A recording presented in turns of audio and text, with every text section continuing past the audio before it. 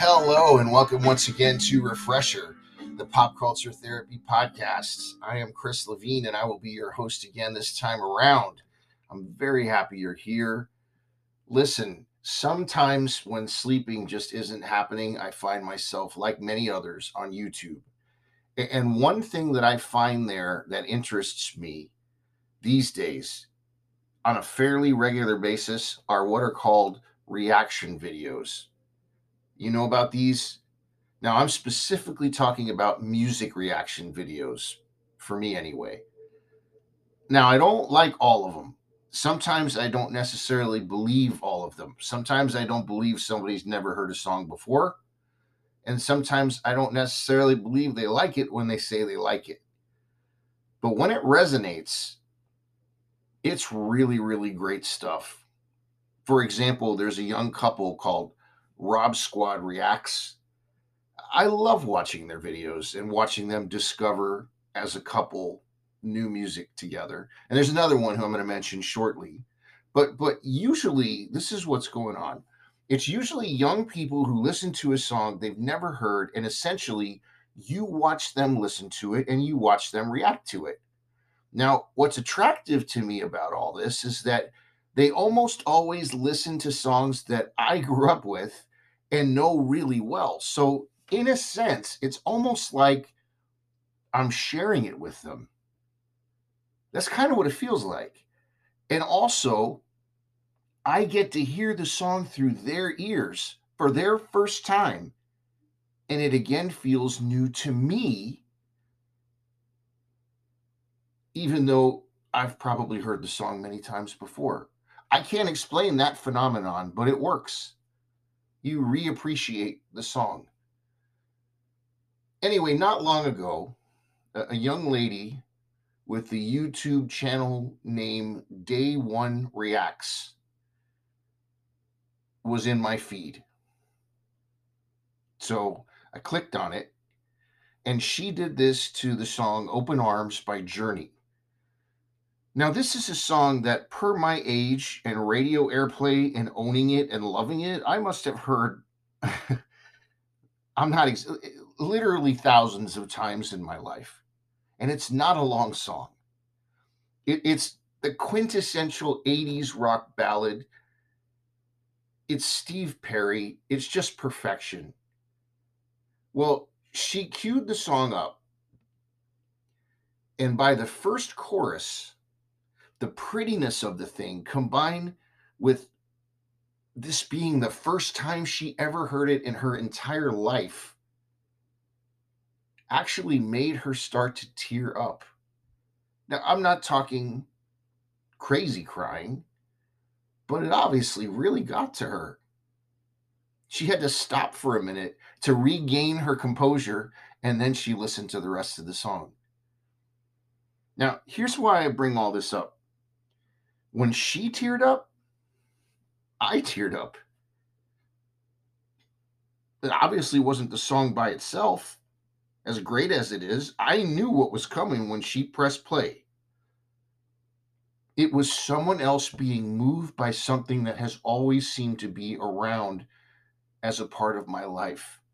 So she reacted and cried, and I saw her and I reacted and cried. This got me thinking, why? Was it her specifically? I don't think so. I don't know this person. This was the only video of hers I had ever seen at that point. So I really started thinking about it. I was drawing at straws. Why did I cry? Well, one rationale, I thought, she looks culturally and age wise like she could be with my wife, maybe our daughter. Did that contribute? Yeah, I honestly don't think so. But I mean, ultimately, I don't know. I'll tell you what I do know.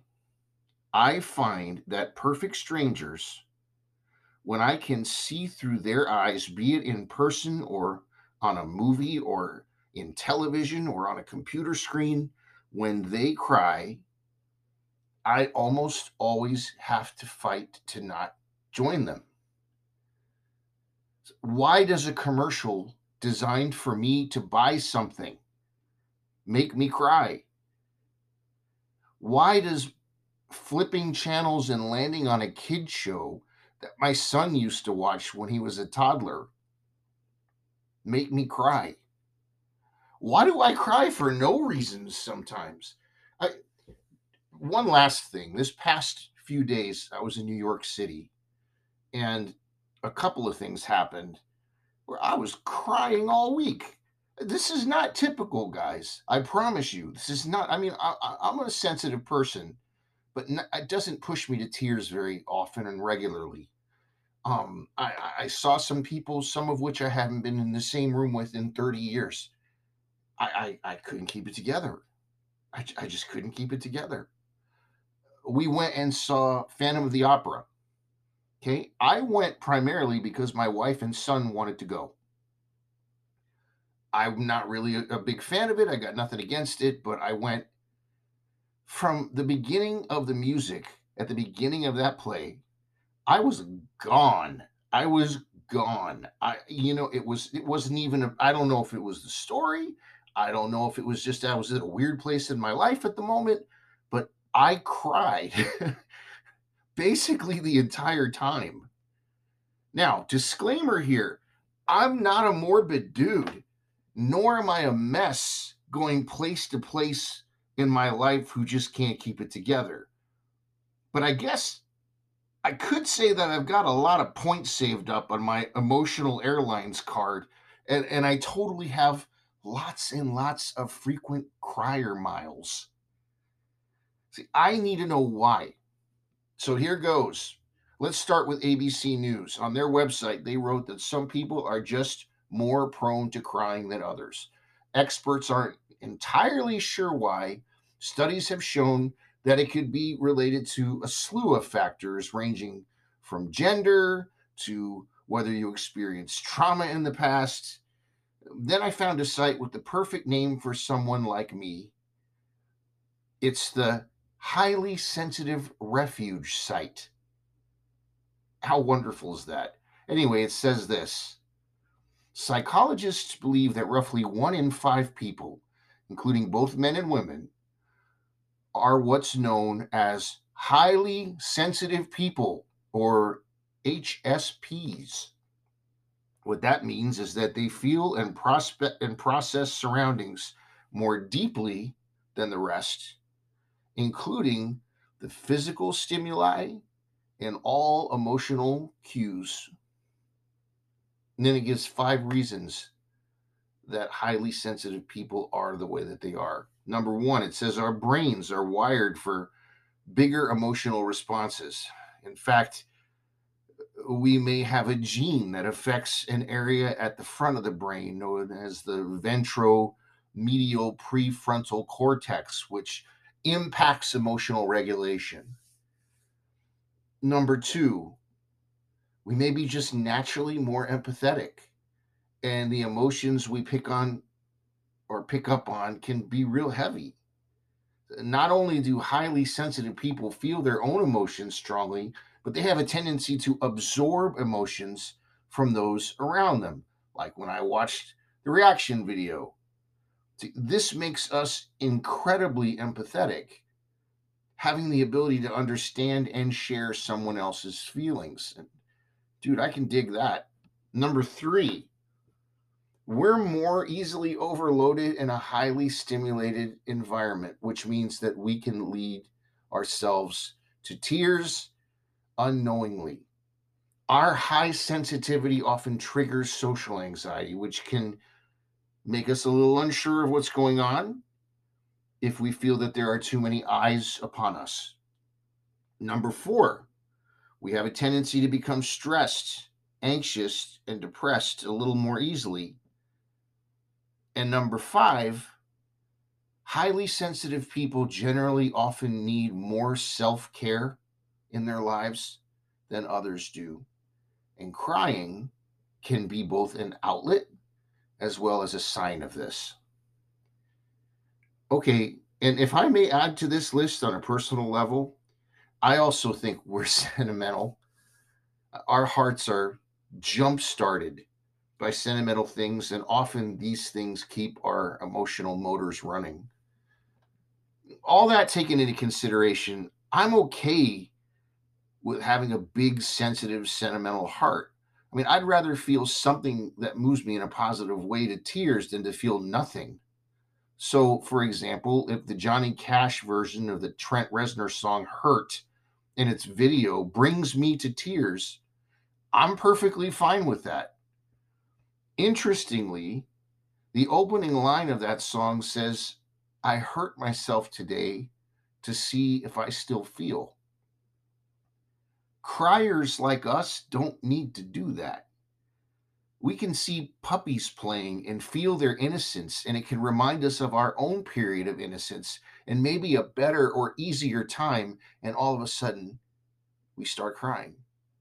We can find a toy at a garage sale that we forgot we once had, and that can open a Pandora's box of feelings. But ultimately, I'd rather be more emotional than stoic. I'd rather feel love than analyze its properties. Okay, so then this. When thinking of this episode and mentally putting it together, a commercial came on that just wrecked me. And every show break for this show that I was watching, they showed it over and over and again and again. Same commercial. It was for Shriners Children's Hospital. Have you seen this? All these little kids fighting through disabilities and being positive and thanking the donors to the hospital for being their heroes. I stood no chance. Every commercial break, they showed this thing, and every single time I saw it, tears fell. It reinforced my hatred of cancer and how it stole my dad from me, and how little kids should never have to deal with any of these stupid problems that they didn't cause, and how the world sucks. And then you still look at them and they're still smiling because they're all still rock stars, while I sit here with two working legs and arms complaining to the world because I have a weight problem that I myself created and can do something about. Sorry, Robert Smith. Boys do cry, and you do too. You know that. You're just hiding the tears in your eyes, if I remember correctly. Feeling things is not a bad thing. It's being touched and touching another. It's pulling on heartstrings. It's holding a sleeping baby. It's more real than putting up a front of misguided masculinity. I guess I'll close by saying that not only do I feel that it's okay, but I strongly encourage it, because you are not soft when you're soft. You're just real. You are loving and you're genuine.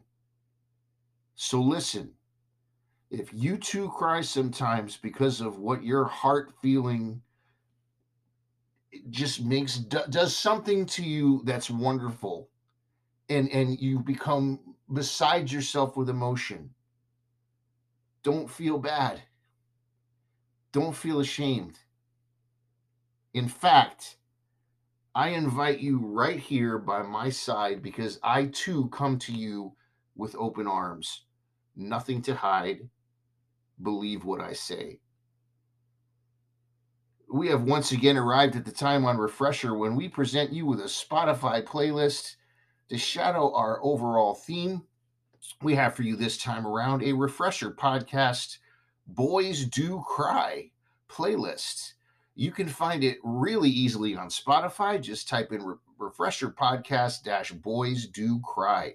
Now, I don't know how this one came together, but it may be one of the best playlists yet, both thematically and in its flow. It's a good one. Track number 1, Tears on My Pillow, a beautiful oldie by Little Anthony and the Imperials. Number 2, Peter Gabriel with the song Family Snapshot. When you hear it, you're going to wonder what it's doing on this list, but by the end of the song, you're going to understand.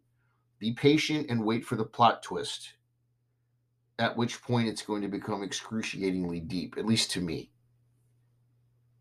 Number 3, from their The Queen is Dead record, it's the Smiths with I Know It's Over. I can't put into words how much I adored this song as a high schooler. I still love it. Number 4 is the band The Verve with Sonnet. Perfect song. Now, 5 and 6 are 2 cover songs where I could have easily used the originals because they're pretty flawless. But for the sake of this playlist flowing better, I used covers. Number 5 is the Tears for Fears song Mad World, but this is the Michael Andrews and Gary Jules version. And number 6 is the beautiful instrumental version of Radiohead's Exit Music for a Film, played by Christopher O'Reilly on the piano. Number 7, Mother Father by Journey.